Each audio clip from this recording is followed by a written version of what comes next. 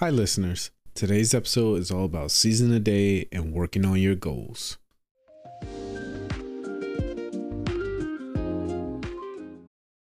Your brain needs support, and new Ollie Brainy Chews are a delightful way to take care of your cognitive health.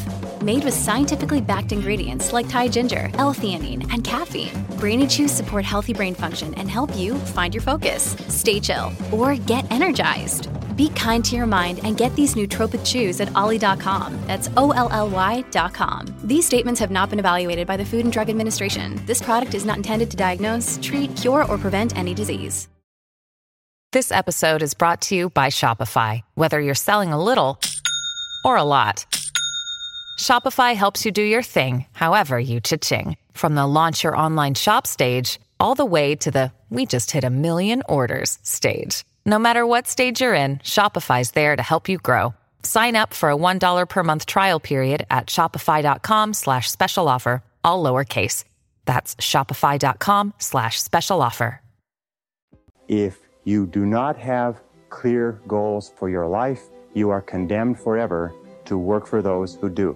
The first idea, the most important of all, the core of time management, the axle around which the wheel of life turns, is goals. What are your goals? What is it that you want to be or to have or to do? What is it that you want to accomplish in the next 1, 2, 3, 4, 5 years? The top 3% in every field have goals. The balance of the population have either very vague goals or no goals at all.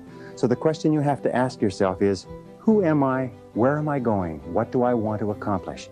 And there are 3 major areas of goals that you have to think about. The first is your personal and your family goals. These are the reasons why you're alive. What do you want to accomplish for yourself and for your family? Write them down, define them clearly. The second set of goals that you have to ask is your business, your career, your financial, your material goals. What is it that you want to accomplish in the external world? Where do you want to make your contribution? The third type of goals you have to ask about are your self-development goals. And in my estimation, your ability and your willingness and your tenaciousness in developing yourself is the key to accomplishing everything else. So here's 3 questions that you can ask.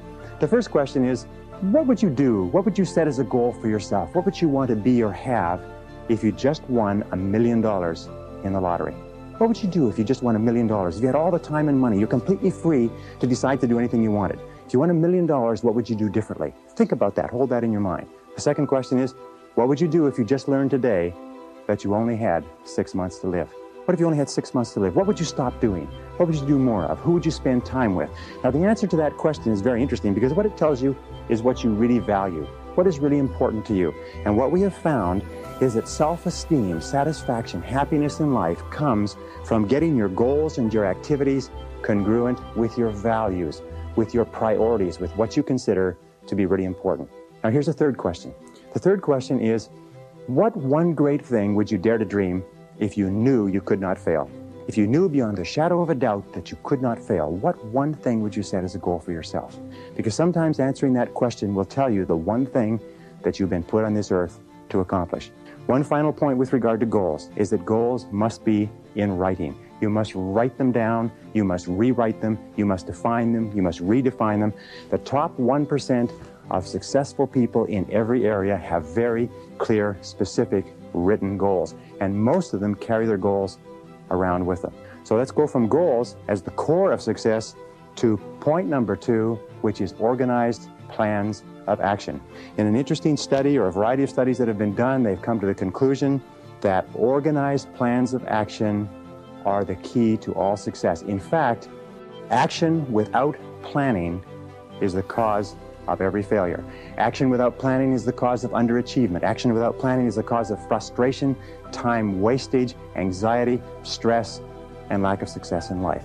So organized plans of action are critical. Now, what is an organized plan of action? An organized plan of action is where you take your goal, you take your objective, and you write out every single step that you're going to have to follow in order to accomplish that objective. You write it out and you list all those plans of action, all of those different activities, and you organize them together into a plan that you can then implement on a day-to-day basis. You decide which has to be done first and which has to be done last, which is more important, which is less important. In fact, the ability to set goals and to create plans for their accomplishment is the master skill of success. If all you learned in life, all you learned in school, was the ability to be a continuous goal setter and a continuous planner, day and night, planning, organizing, planning, writing, thinking about what you're trying to accomplish. You'll accomplish more in a year or 2 years than most people accomplish in 10 years or an entire lifetime. It has nothing whatever to do, by the way, with your intelligence. It hasn't anything to do with your education. You know, half of the best educated people in the country are working for people who didn't finish high school or didn't finish college. You see, in life, it's very simple. Either you are working toward the accomplishment of your goals or you're working toward the accomplishment of other people's goals. Very important. Overcoming procrastination is absolutely critical, but there's two kinds of procrastination. There's positive procrastination and negative procrastination. Positive procrastination is when you procrastinate on doing low priority tasks. It is when you procrastinate on doing things that do not contribute very much to your major goals. Negative procrastination is when you procrastinate on what is called your most important tasks. Now, there's an interesting point, is that their tasks are either urgent, which means they have to be done now, or they are important, which means they don't have to be done now, but they have a very high impact on your future. We have a natural tendency to always do what is urgent rather than what is important. Important tasks are seldom urgent, and urgent tasks are seldom important. So you overcome procrastination with a very, very simple method. It was developed by W. Clement Stone when he was a young man. He built a fortune of $500 million, and this is one of the central principles of his life. It's simply this. Every morning when you get up, say over and over to yourself, do it now, do it now, do it now, I do it now. Do it now. Whenever you have this tendency to procrastinate, program your subconscious mind with this automatic conditioned command, do it now, do it now, do it now. The key to overcoming procrastination is to develop a sense of urgency. Be the kind of person who gets things done quickly. Be the kind of person who launches fast on a task. One of the ways to launch fast on a task is to take the task and break it up. Take your task and break it up into small pieces and to do one piece at a time. Say over and over to yourself, do it now, do it now, do it now. Do you know that less than 2% of the population have a sense of urgency, and that there's not an example of a successful person anywhere who does not have a sense of urgency? That if you just develop a sense of urgency, when somebody gives you a task, that you get on it and do it fast, that alone will move you into the top ranks in a very short period of time. The magic word in time management is no. Learn to say no to activities, tasks, responsibilities, and obligations that do not contribute to the most important goals that you have set for yourself. The word no is magic, and the place and the time to use the word no is early and often. It's like the wastebasket. Wastebasket is your best friend when you're sorting the mail. You know, the average person spends 8 months of their life sorting junk mail, reading through junk mail. Absolutely phenomenal, recent study. It's incredible how much of your life is taken up by people who ask you to do things and you do it because of a sense of obligation. Let me tell you, as I said to you before, most people do not value their time, so they don't value yours. Now, how do you deal with a person who you know, who you like, who you respect, who asks you to do something? Very simple. When they ask you to do something or work on a committee or take on a project, ask, especially if you have, and it's not if you're boss, but especially if you have control, is say, let me think about it and get back to you.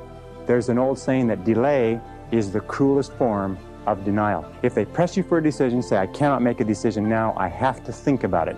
And after you've thought about it for 24 hours, call them back and say, I've thought about it, I simply don't have the time. But thank you very much for thinking about me, and get on with the rest of your life. You know what Nancy Reagan says? Nancy Reagan says, just say no. Now, in time management, the word no is one of the most powerful of all words. It'll save you hours, weeks, months of working on projects that contribute nothing to your goals.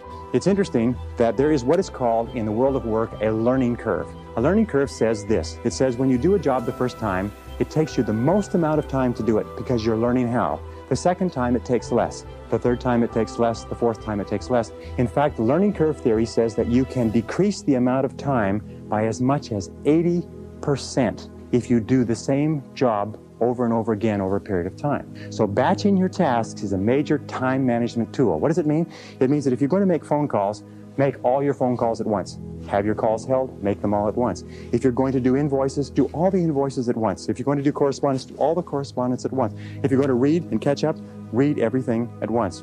It's been found that if you do this on a regular basis, you'll get so much more done by doing it and concentrating on batches of tasks than if you did not. So batch your task whenever you possibly can. Imagine what most people do is they do a little bit of telephone call, a little bit of correspondence, a little bit of this, a little bit of that, and they have no learning curve at all. Each one takes the maximum amount of time. So batch your tasks. Put groups of tasks together at once and do them at once. Delegate. Delegate everything that you possibly can. Now, what does delegation mean? Delegation is very simple. What it means is this. is that whatever your hourly rate is, let us say your goal is to earn $50,000 a year. If you work 8 hours a day, that's $25 an hour.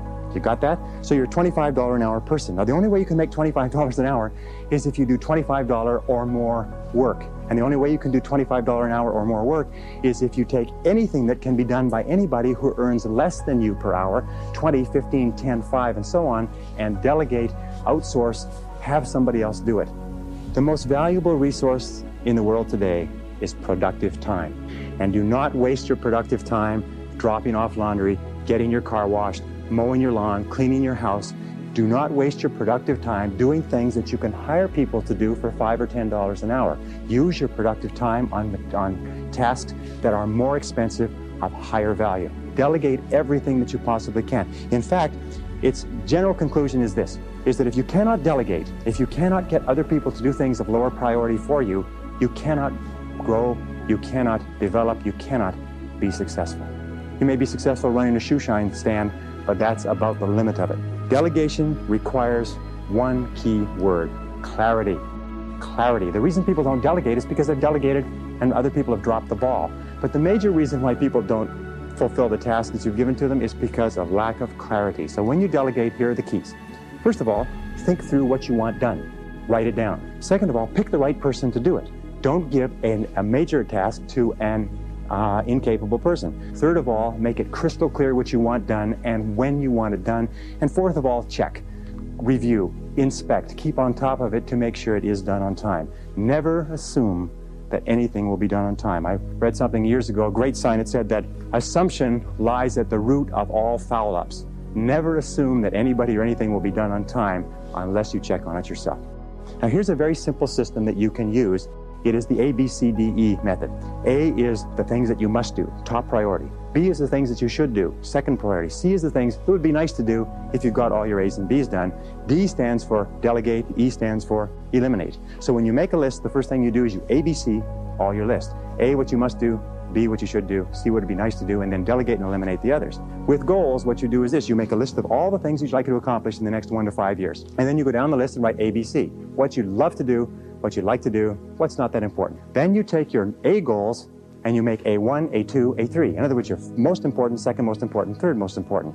Then you take those A goals, you transfer them to another sheet, and you make a list of all the things you're going to have to do to accomplish your goals. Then you ABC the list, and you say, what are the things I have to do, what are the things I should do, what are the things that would be nice to do to accomplish my goals, and then you put those into the goal list, and then you structure and schedule what you're going to do and implement. This is called the 6-step method.